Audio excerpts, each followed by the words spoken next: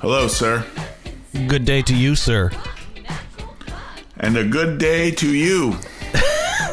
And a good day to you. He has health problems. Yeah. I almost... No riding for him anymore. No, I almost made some oatmeal last night, and then again this morning. The rare evening oatmeal. Or were you just pre-making it to have in the morning? I was going to make it so it was ready for the morning. Just heat her on up, but I didn't do it. That was part of my oatmeal story that I never got into, which is that, you know, I've been working from home for a very long time now, so I make it in the morning. But before then, and I say I would make it. My wife, God bless her, she makes the oatmeal for me almost every morning. The royal occasionally eye. I make it myself. The editorial, you know. It's the editorial eye, yes. I owe Christine such an amazing debt of her, you know, making me healthy, nutritious food all the time and serving it to me. I'm truly blessed. So she does most of the cooking around there? Yes, for sure. For sure. There was a little hesitation. Well, no, it definitely for sure. I mean, I think it's more of a newer thing. I mean, I don't know. I can't remember what the before times were. We just have a completely different routine, you know, in our family over the last, 11 months. Yeah. And that it's slowly kind of morphed into this new routine. And yes, Christine, this new routine is Christine does almost everything. Okay. Not just food-wise, just everything.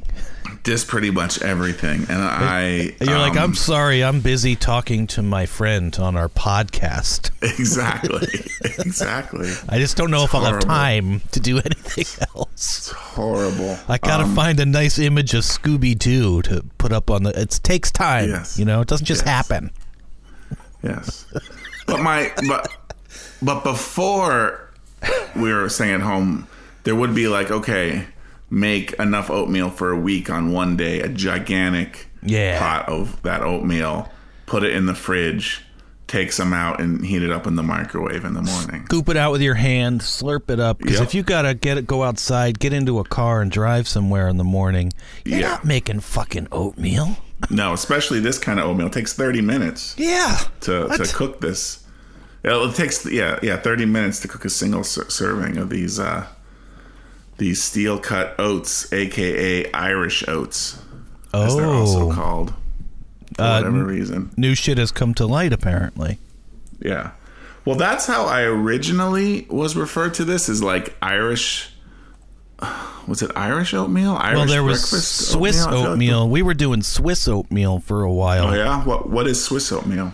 Well, I don't really know, but you eat it cold, and I think I think we were using the rolled oats, like the thin, flat ones for that. But I think you would you'd make it the night before, and then you'd eat it cold, and it was milky. It was a little milky.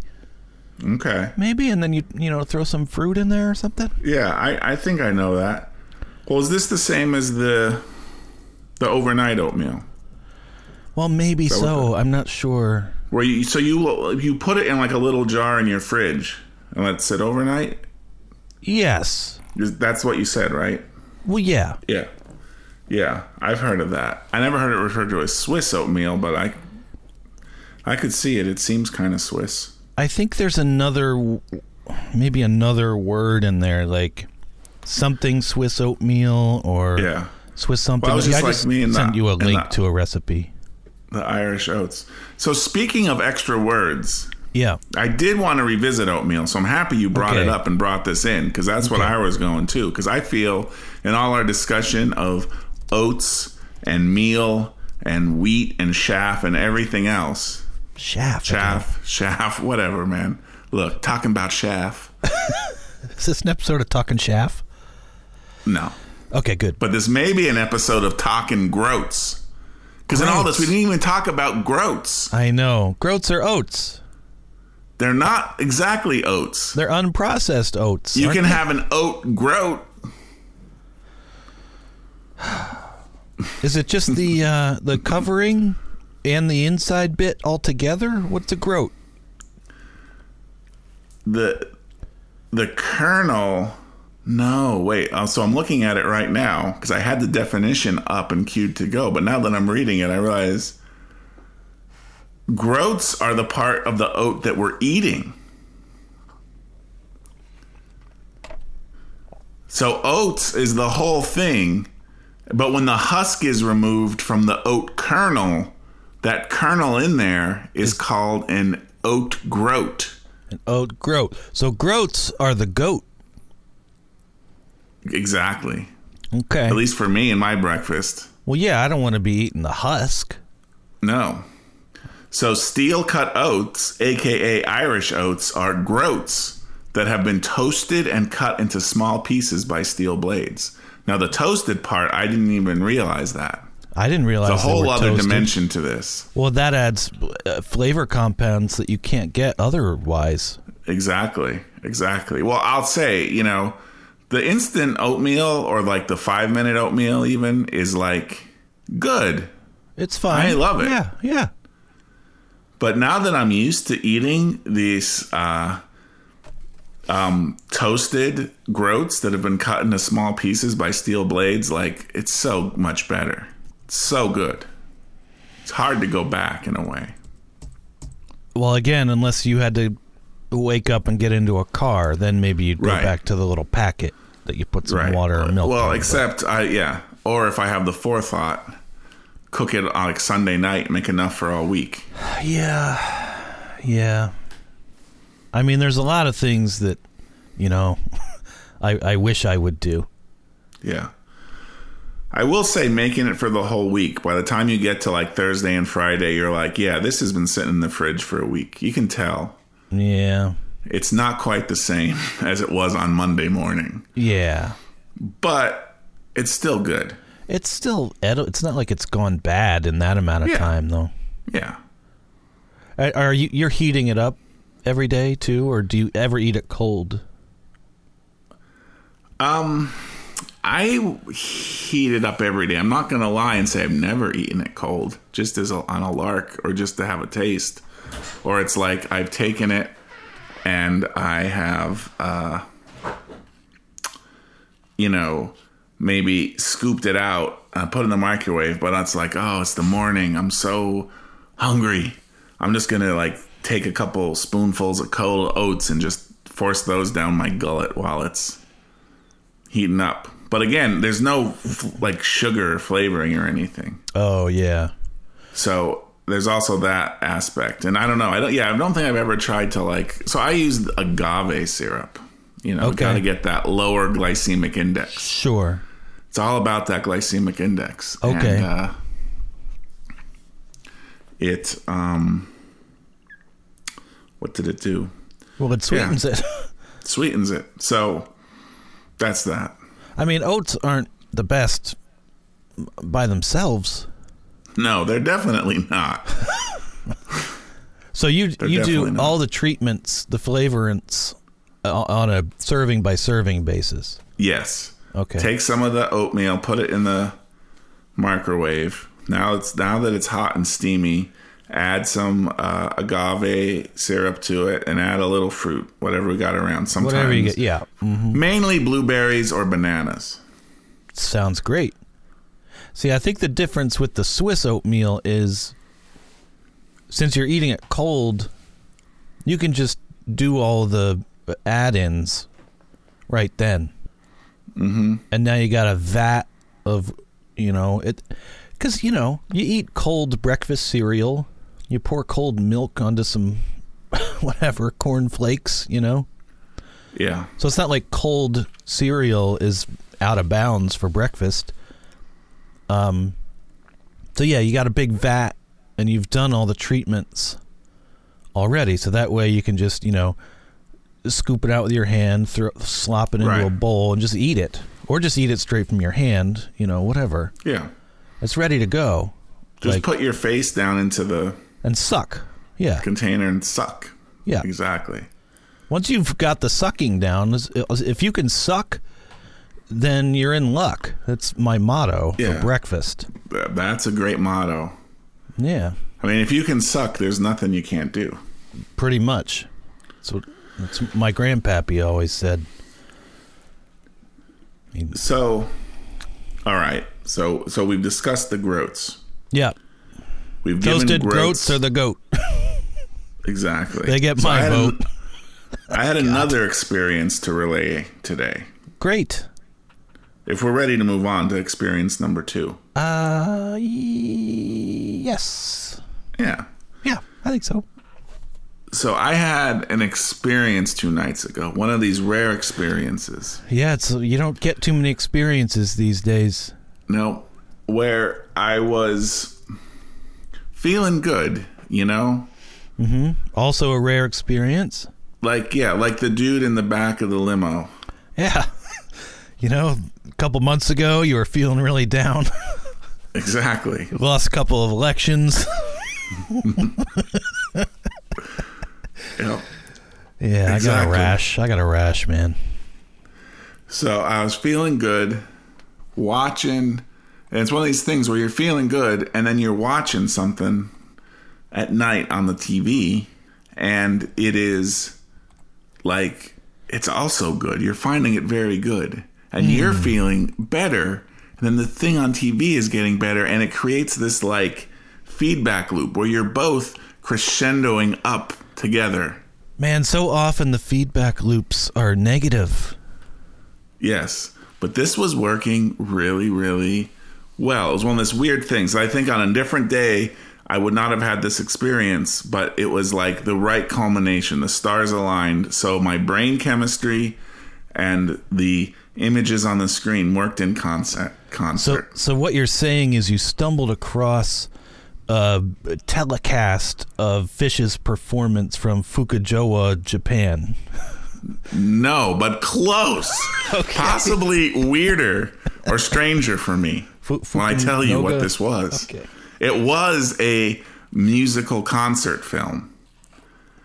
And I was like, this, I'd put, at the time, now I've, you know, in the light of day, at the time I was like, you know, I hate to say it, but I think this might be in like my top 10 movie list right now. Oh boy. Was it Styx is Caught in the Act? It was not, but it's not too far. It wasn't Rocky Horror Picture Show. No, it was not that. Although I do enjoy Rocky Horror Picture Show, although I haven't probably watched it in 25 years. I'll see you again. All right, do you want to take one more guess? 3 guesses. Yeah, I got a couple more I can throw out here.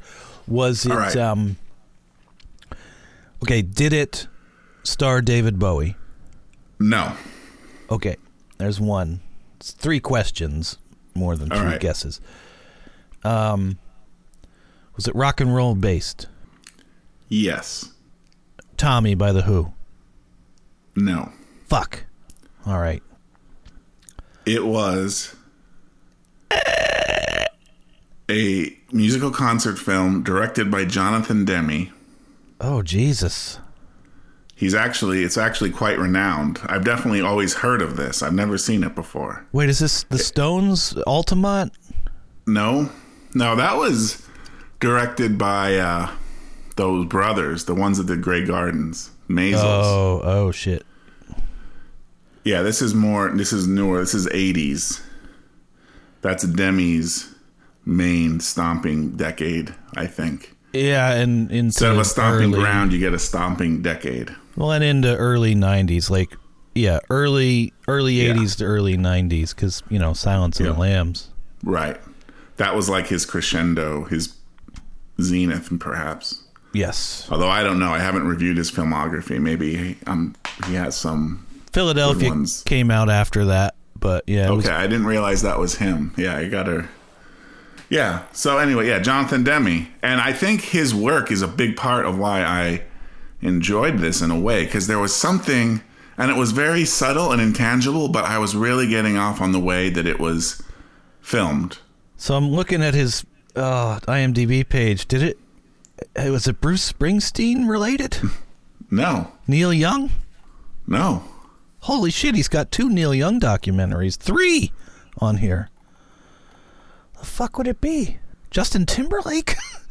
No, you got to go further back, man. This is we're the going 80s, early 80s. Oh, I didn't realize it was the 80s. Okay, Talking Heads? You got it. Stop Making Sense. Shit. Talking Heads concert movie from 1984, filmed in December of 83. So if you want to split hairs, it was the film 84, the concert 83. But oh my god, it's 8.6 stars on IMDb. So that's pretty high. That's really high. That's like for IMDb even. For IMDb. There's a lot of haters on there. Oh sure, that's his like Kubrick's highest rated movie is like an 8.6. Yeah. I mean, it's really good. I don't know that you would enjoy it at all. You have to be able to just okay, I can go break this down. I can try to break it down. I mean, I'm a little put off at your your implications. Well, it has nothing to do with you. It has more to do with my bizarre taste and this movie. Because it's like incredibly strangely dated. Well, I'm going to get to that in a second. I mean, the Talking Heads are incredibly strangely dated. Exactly. By themselves. Exactly. So I think if you can't get into the music, I don't think you'd get into the film. That's just kind of makes sense. I think there is something. So here was this experience I had with this movie. Okay. One, it was, hold on a second here. Okay. So one, there is something, and I can't really describe it, and I think it might just be, again, one of these things with the benefit of hindsight. It was obviously, it's 1983. It was shot on film. It's beautiful. Are you talking heads to my head? I am. Okay. About film. About loving films, yes. Okay. Actually, not loving films, just loving film. Because it was shot on film, and there was something about the film look to it, the humanity, the warmth of it, that was really wrapping me in a warm blanket. It wasn't this and there was a lot of the lighting played a big role throughout this. There were, strange lighting situations, interesting color combinations, all kinds of stuff happening that were exciting me, giving my visual part of my brain food while I was watching this. Not to mention the insane antics of David Byrne and the Talking Heads and their extended stage band also. I can tell just from the thumbnails on the IMDb page that yes, it's intensely stylized visually. Yeah. It's filmed really, really well, I think. Okay. And the sound quality was just superb also. That's super important. Which I read later on Wikipedia that this was the first film that used an all digital audio recording. Interesting. Setup or whatever. Yeah. Huh. So it was 1983. They were going digital with the audio.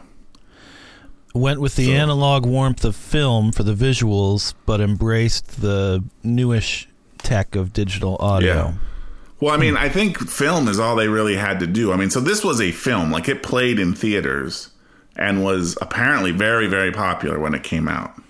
It's not a thing they really have now too much. Because now we have so many other venues. Back then, I'm imagining it's what are we going to watch tonight? Well, let's go to the movie theater and watch a concert. Weird. That's something that's kind of out of... But, at that time, there's a lot more concert movies and stuff. I'd say that, mid-'80s might be the end of that. Rattle and Hum U2. I'm not sure what year that was. Probably later than this, though. Yeah, that was 88, 89. Yeah. That's the last thing like that I can really think of. Now, they do still have things today where it's live, simulcast into theaters. I see that. Radiohead had one in the late 90s, I think. Yeah, or like the Met Opera. Like I've seen this recently, like not in the last year, but leading up to it. Like at the theater downtown here, there'd be a thing like, oh, like the Met Opera from New York, live beamed into the theater here at, whatever, Sunday at 2 or whatever. Well, that's a little bit of a different wrinkle then, if they're doing it live, like simulcasting it, because then you have that sense of community. Exactly. Yeah, you still have that sense of liveness. You're seeing it. But anyway, so this concert film, filmed. So the visuals were great. The show was great, not just in the music, but the presentation of it. They did this great thing that I really thought was interesting, where it started out with kind of like a unfinished stage. It just looks like a stage, like in the middle of being, there's like ladders and the walls aren't painted and shit, It's like a backstage. It's more like backstage, I guess, is what you might call it. Okay. But the backstage was exposed, right? And it starts out with just David Byrne. He comes out with a boombox. And he's in the middle of this stage. The audience is all around him, like, oh, David Byrne's coming there. There's like a microphone stand set up. He comes out with a boombox and puts it down. Is he holding it up on his shoulder? No, he's just carrying it next to him. Okay. And he puts it down and hits play. And he's like, or before he hits play, he's like, hey, I have a tape I want to play for you. And he hits it. And there's just like this kind of like synth beat playing. And then he goes and performs a whole song with the synth beat. He pulls out an acoustic guitar, just him and the synth beat. Then the next song, the bassist comes out. It's just him and the bassist. And the next song, the drummer comes out. Him, the bassist, and the drummer. So now we've done 3 whole songs. Then the next part, and while they're doing this song, in behind, the workers are like bringing out like the drum platform and everything, setting it up for it was just an interesting journey. Yeah. Of them slowly building this up. And the music becomes more and more complex as they add more and more. And eventually they have a huge amount of people. Because in addition to the 4 core members of the Talking Heads, they have like, an extra percussionist guy, an extra guitarist, 2 backup singers, another guy on keyboards. It keeps building up. Anyway, I think in this music, so I've talked before about the valley where you don't know about pop culture because it's too close to where you were born. It wasn't nostalgia growing up. Uh-huh. And it wasn't what was cool then, but it's just this lost thing. And this whole thing falls squarely in that. Because again, I'm watching this like, what is this music? Like, what genre is this? This was like a hugely popular rock band, but they're just like going crazy. The menagerie of sounds. Yes. And I'm like, it's just interesting. Like, what? You know what I mean? But watching it, I kind of was transported to that time. And I started to really appreciate it. And I was like, yes. And the ridiculous outfits, the so 80s outfits that some of these people were wearing. But it started to like, my brain started to soak it all in. And I was like, you know what? The early 80s, I'm really, for the first time ever, truly feeling the early 80s right now. It has been distilled into this production and is being fed into me. And I am accepting it. But like, again, the way this band looks, like they're wearing like khaki pants and polo shirts, like the drummer and the other guy who kind of takes turns between guitars and keyboards, Jerry Harrison and Chris France. They're wearing like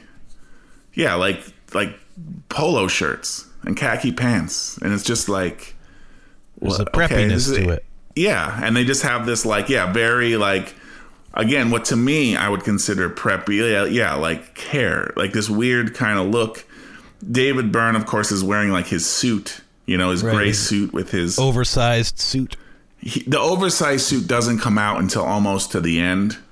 He saves that. He's just in kind of like a regular suit. But he slowly kind of strips down as he goes, because as he gets just drenched in more and more sweat, because every performance is incredibly energetic with him running around, moving and crazy synchronized movement with like the backup singers. It's like a full-on aerobics routine. At one point it gets so crazy, they're doing like an aerobics routine of like moving from one foot to the next, hop back and forth with the beat, hop, hop, hop, hop, hop. It just looks like they're doing like Sweating to the Oldies or something.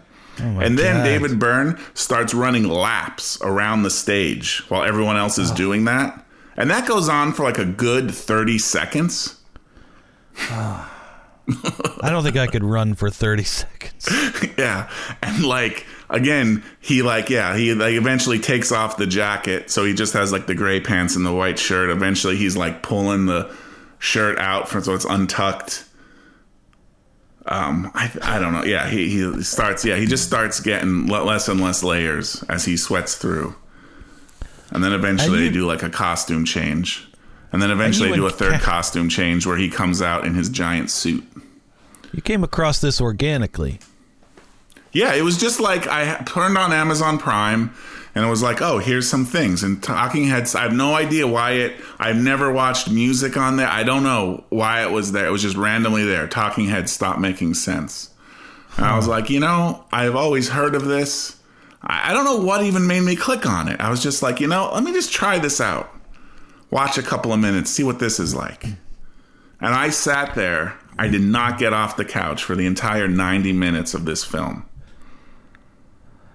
I even at some point was like, I could use a drink of water, but I'm like, you know what? I can't get up. I can't stop watching this even for a second. I was so mesmerized. It's back when we used to go to restaurants. It's like my philosophy of picking something off the menu that I would never, ever, ever order. Right. Because you're going to watch a 90-minute long, like, rockumentary? Not even a rockumentary. It's not even a rockumentary. It's just a concert. Yeah. There's no point at which, like, they cut to the band members talking or, like, here's the ball. It's just 90-minute of the concert filmed. Not something you would normally put on. Sometimes that's how you got to do it. Yep. Sometimes it's terrible. Other times it, ushers you into a whole new world. Yeah, it really did usher me into a whole new world. And now I've discovered the Tom Tom Club. Oh, boy. Which I never heard of. But that is like a side project of some members of the Talking Heads. Not the man himself. David Byrne is not involved in this, no. It's the bassist. It kind of makes it more interesting that he's not involved with it. Exactly. Frankly. Well, yeah. And again, after I watched this, I read a lot about the history and stuff and how this came to be. But yes, the bassist and drummer, who are also a married couple, this was like a side project of theirs that actually spawned a huge hit that I've never heard of called Genius of Love. Genius of Love? Which the thing I was reading was like, because, Talking Heads got really big. David Byrne was getting really big. He was like the front man. It was Talking Heads. He was turning it into just the David Byrne show. And then he was like, hey, guys, I'm working on a solo project. I'm doing the soundtrack for this movie. I don't know. It might be a year or two. I'm going to work on this. So we're not doing Talking Heads for a couple years. Right. And then Jerry Harrison was like, oh, hey, I'm going to do a solo project too then. And so then his husband and wife is like, well, maybe we'll do one. And the record label was like, we can't do 3 Talking Head solo projects. Like, we're just not. I'm sorry, guys. Like, they called it first, whatever. And eventually, through rigmarole, they're like, well, we're going to, record a song. I want to send it to you, see what you think or whatever. But they ended up having the most popular thing. This song was super popular and was super influential. Like, the right cool people all loved it. And so David Byrne was kind of put in his place a little bit. Like, oh, this band isn't just me. Like, these guys on their own are creating something super popular. You gotta like that, kinda. Yeah, and he was like, he kind of like, I kind of the sense Reed Mahal was like, he didn't really respect the other band members as much. Yeah. And now he was kind of forced to. after this thing. I mean, Freddie Mercury went through that too. When they had some time away, like Freddie went off to do his own solo shit, and it was horrendous. Yeah, like really, really, really bad. And it's because who the fuck is gonna say no? That sounds stupid. Let's do this instead. Right. Only the other members of Queen. These other session musicians that he's got in there aren't going to be exactly. like, that sucks. It's the George Lucas problem. Right. That's right. Exactly. So, yeah. So when they did so they did do a Tom Tom Club, like in the middle of the movie, they just did a little thing where, like, the guy in this bizarre voice he puts on, the drummer, is like, hey, all right, Talking Heads are going away for a little while. Now it's time for some Tom Tom Club. Yeah, blah, blah, blah, blah. And they do this fucking insane piece of music. Yeah, I'm Genius just like, of what Love. the fuck is happening? I don't think I've ever heard of it. I've never heard of it. I've never never heard that song. When you hear it, you're going to be like, what the fuck? I have it queued up in Spotify, but I can't really play it right now. Yeah, I wouldn't play it now, but it's something. Anyway, I love the movie. I love the Talking Heads. I love the movie more than I love the Talking Heads, if that makes any sense. But I also love the Talking Heads. Do you love the Talking Heads now, or did you love the Talking Heads before you watched this? So a previous experience I had with the Talking Heads, in 2019, I was at the local, like, art festival thing they have here, the People's Choice Festival. Okay. At the Bollesburg Military Museum, sure. which is the origin of Memorial Day, started there. And also in the summer they have, it's like a big grounds, right? And they have this thing where artisans come in little tents and, hawk their wares. And, they got vendors of food and musicians and stuff, 2 different stages, all that stuff. Graham Spanier used to play with his Deacons of Dixie. Yes, his washboard. Mm-hmm. Yes. So I was there in 2019, and there was a Talking Heads cover band headlining that day. Was their name Headliners? No, that'd be a good name for a Talking Heads cover band, though. Headliners. Why is that? Oh, Heads, and they're headlining. Even if they're not, they're still called headliners. So it's who's headlining? The Headliners. I don't remember what the name of the band was. But I was listening to them, and I went to go get the food from the vendors. Oh, I'm going to get some, whatever. What is it? Some fried mushrooms and some funnel cake and corn dogs. Yeah, all that kind of stuff. Oh, get the big giant turkey leg.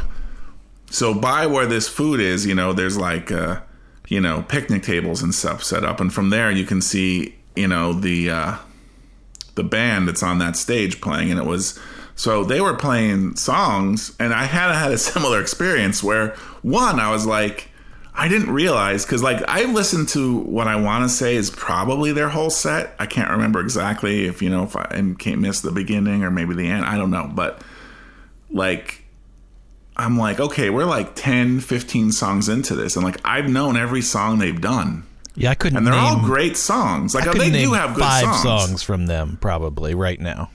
If you put a gun to my head, even I can name I don't 3. I don't know. I think I'm not saying I wouldn't know them if they played them, but I'm saying I couldn't name them. Right. Yeah, that could be. Because I don't even know. Many good days go. I don't know what that song is called. Right, but the song at least. I know this. Yes, I know. Of course. Yes. I mean, and so I was listening to it, and I was like, I actually know so many of these songs. I was like, I was kind of in a situation like you. I was like, yeah, they have 3 big hits that I would recognize. They're great songs. They're fun to listen to. If they come on, I'm not going to turn them off. I might even sing along, bop along a little bit with. But I was watching this cover band, and there's, like I said, 10, 15 songs. I'm like, wait a minute, I've known every one of these songs, and I like them all like that. Maybe I really like this band and never realized it. Curious. So that was so yes, I like the Talking Heads. Now this concert was a lot more what I'm going to call deep cuts. Because one, a lot of the songs that I know of them, like I don't think they came out yet at the point when this was filmed. It's 1983. So, yeah. So, granted, their first album was in 1977, so they still had a pretty sizable catalog at this point. But again, I think because of my age, I'm probably more familiar with the later catalog than the earlier stuff outside of the super highlights, Psycho Killer, Once in a Lifetime, so on and so forth. Burning Down the House had just come out on their most recent album that this tour was in support of. Oh, well, there you go. Those are the three that I would have been able to name, probably. So, yeah. I mean, I know some Wild Wild Life, And She Was. I know And She Was. Okay, sure. Life in Wartime. I don't know it by name. Yeah, there's some, but and I know there's more too, but off the top of my head. But anyway, so that was my first inclination with Talking Heads. Now this had, yes, like I said, lots of songs that I'd not heard before that were all really stretching my mind. I'm like, okay, I need to stretch my mind to allow this new type of material in. But my mind was ready. Again, my mind was in the right state. It was being stretched to allow this all in. And I was like, shit. But at the end, I was like, that was a audio video feast. And I thoroughly enjoyed it. Well, you were keeping your mind limber, so that's good. Yes. I wonder if your thinking had become too uptight, if you would have enjoyed it as much.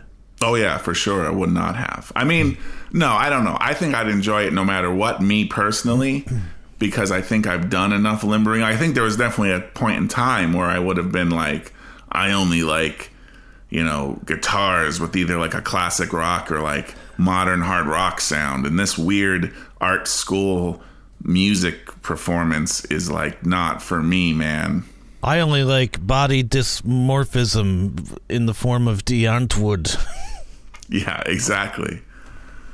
I don't know if dysmorphism is a word, but, I only like people who have blades for legs. Right. I only like, whatever. Insane paint jobs. Someone's skin painted entirely red with, like, yellow eyes. Right. Yeah. Who doesn't? Well, I'm not going to sit here and say that I'm going to spend 90 minutes of my life watching that. But I'm not going to not say that either. Right. If you wanted to be really bold, you could add it to Numby in one day. Be like, all right. Oh, right. It's a film. It's not a narrative film. We got to expand into other types of filmmaking here. Yeah. You could put it in there. Just saying. Not saying you should. Not saying you shouldn't. Just... it's an idea out there. It is Jonathan Demme. That's true. And he did get a lot of accolades for making this film, as I understand it. Because once Numby has spoken, there's no arguing. That's kind of the glory of Numby. Although Numby's on hiatus right now. That's true. It would be a long wait, a long haul. Yeah. But it could be like a little... It's like setting a little landmine for yourself. Right. That's going to go off 2 years from now. You don't know where, you don't know when. Well, I guess we're watching this Talking Heads concert. All right. Right. It's like, shit. At least it's only 90 minutes. It's not like 2.5 hours or something. It's not a whole concert. Well, right. I want to keep putting Once Upon a Time in the West on Numby. That's a Once Upon a Time in America, which is... I mean, it's not really a companion piece, but Sergio Leone did Once Upon a Time in the West, and then later Once Upon a Time in America. One of his few non-Westerns that I know of, anyway. But every time I'm about to do it, I look at the running time, and it's almost 4 goddamn hours long. And I'm like, no fucking way. Just not doing it. Nope. I have my limits. Just fuck that. Yeah. It's like 3 hours and 46 minutes. Fuck no. Hateful Eight was like 3 hours and 10 minutes, and that was brutalizing. And it was good, Right. Still, fuck. Yeah, I hear you. Sometimes you got to split those up. I wonder, when we watched Hateful Eight, I can't remember if we split it up over like 2 nights, if we got to a point where it's, because it's so conveniently cut into chapters also, you know what I mean? True. It was like, okay, we have like 2 more chapters left, let's just finish it. I feel like we might have did that, or at least like took some time off, been like, okay, we're gonna pause it now, we'll come back to it in a little bit, but let's like breathe a little. Especially relieve ourselves, get some more snacks. The first half of it is so like, I don't want to say boring necessarily, but it's a little tedious. Yeah, there's a lot of setup happening. That is Tarantino's MO, man. I think. I don't know. Have you ever seen Pulp Fiction? Even Pulp Fiction, to a degree, like, definitely, like, especially, like, there's just like a lot of, okay, there's 2 kind of things that happen. Even with Pulp Fiction, like, it starts out with the 2 characters in the car, the 2 hitmen, right? And they're hitman. I like that, hitman. I like that too. I really like the way that came out. Yeah, me too. So these 2 hitmen are like, you know, they're talking about Amsterdam and Royale with cheese, sure, and all this stuff. And granted, it's very entertaining.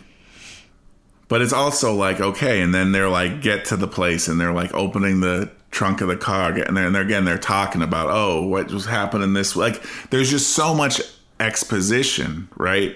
But again, it works really well to build up this tension. Same thing in a lot. And also, if we're going to talk about tedious stuff, like the whole middle part with Bruce Willis, like, there's a lot of just like conversation that goes on. Like, I mean, I think it's easy to forget about with all the other excitement, but like, and I'm not saying I don't enjoy it, but you know, Bruce Willis talking to that cab driver, it seems to go on really long. Then he's talking to his girlfriend. I forget what her little nickname was right now. Smokey Puffy or whatever. Yeah, he goes back to, he's like, shit, I gotta go back. He goes back, and then I mean, he comes back and picks, like, there's a lot just happens and happens and happens until you get to like, but I mean, I don't know, it's all man. good. It's punctuated nicely, like that, the way it opens with the Royale with cheese.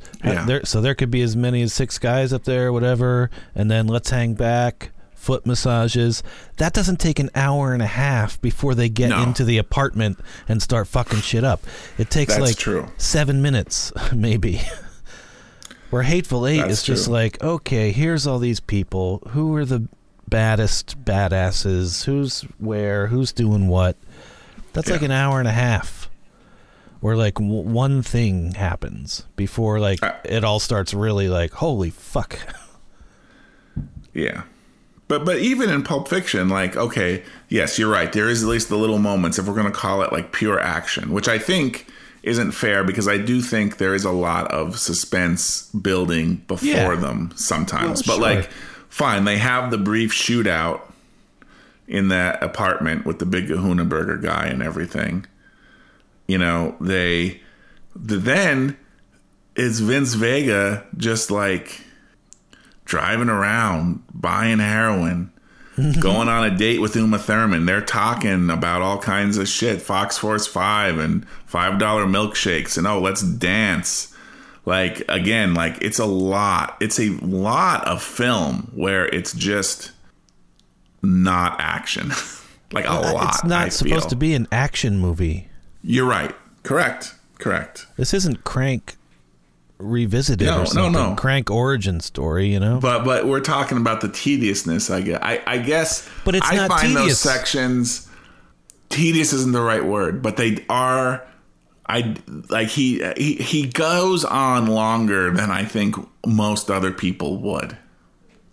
Well, there weren't a lot of movies maybe in like Hateful Eight, he took it to a whole new level. He did. But I feel that was always kind of there. Like, you know, like, I've watched Pulp Fiction probably 100 times. And probably 85 of those times was in like the same year that it came out. Right. There weren't a lot of movies like that around when that came out. No, that movie, again, as you know, to borrow the phrase from David Lynch, it was one of those things that just blew all the circuits. Right. like just in my brain, just holy shit. Like I went to watch that in the theater many times because I just couldn't get enough. I couldn't stop thinking about it. I was like, I want to see that again. Hey, it's one of the posters we got on our wall down here. Yeah. There's a reason. And then... now, Jackie Brown, I only saw that one time in the theater at the 5 or whatever. Yes. I'd be interested to maybe revisit that one day because I don't really remember enjoying it all that much. No, me neither. I watched it a couple times. It was pretty much... I think it was just over my head. Yeah, it could be. As a young man, like, it's like, oh, I want more Pulp Fiction. And Tarantino's like, look, I'm not a Pulp Fiction director. I make films. Here's my film. Yeah. And I was just like, almost like Coen Brothers in a way. You know, he's like paying homage to all these different like genres and other movies and like the mythic landscape of LA or whatever in a way that like just all over my head. Right. Just bounced right off of there. And it was just like the talking parts of Pulp Fiction with none of the like shooting parts or weird eccentric shit like gimps and arguing about Big Kahuna burgers and everything else. Accidentally blowing someone's brain out in the back seat. like a jump scare. Like, yeah, like had none of that. It was just the talking parts of Pulp Fiction with none of the weird pop culture weirdness of it. Yeah, it was just, I mean, I would be curious to watch it now to see what I think, I guess. At the time, I think I just was not, it wasn't the right time of my life and my knowledge and my maturity, which granted, all of those things have only changed in a very minuscule amount in the like 25 years since that film has come out. So probably won't be any different today. It was the follow-up to Pulp Fiction, wasn't it? It was. Yeah. So everyone's all excited. Oh, it's the follow-up to Pulp Fiction. Here it comes. Yeah. Yeah. And it was like, here you go, man. It's just Robert Forster and what's her name? The titular Jackie Brown. Yeah. Whose name now is escaping me, unfortunately. Yeah, I mean, it's like... it's just them talking. It's like Lebowski being Pam Grier, but it's like Lebowski being the follow-up to Fargo. It's like, holy shit. Coen Brothers did Fargo. What's next? Right. I can't wait to see the next true crime, pseudo-true crime caper. Right. The fuck was that? Right. Which is what I thought when I left the theater. What the fuck did we just watch? I didn't hate it, but it was like, I don't know. I don't know about that. Yeah. Well, I'm going to consider putting Stop Making Sense on Numby, but maybe I'll put it on Numby A3, because right now we're doing Numby A1 and A2. Okay. And we've whittled those down to about 19 or 20 each. So we've got 40 more to go before then we're into A3. Because we had original Numby, which was whatever, like 100 something. And then we did alternates. Alternate 1, alternate 2. I don't know why we did it that way. We just did. And then I have alternate 3 because I keep thinking of other ones like, oh, shit, yeah. Like, I didn't have Rocky on any of the first 3 Numbies. It's like, okay. I mean... Yeah. Well, there's so much out there. It's easy to have oversights like that. Yeah. Yeah. It's just like Rocky, though. You know, that's a part of the cultural zeitgeist that you have to be aware of. You just have to. Like, you're 200 movies in almost, and you haven't watched Rocky? That seems weird. Like, it's Philadelphia's... proudest son. Yeah. A fictional character. Oh, fucking Philadelphia. Rather be here than Philadelphia, know what I mean? Well, UNWC Fields.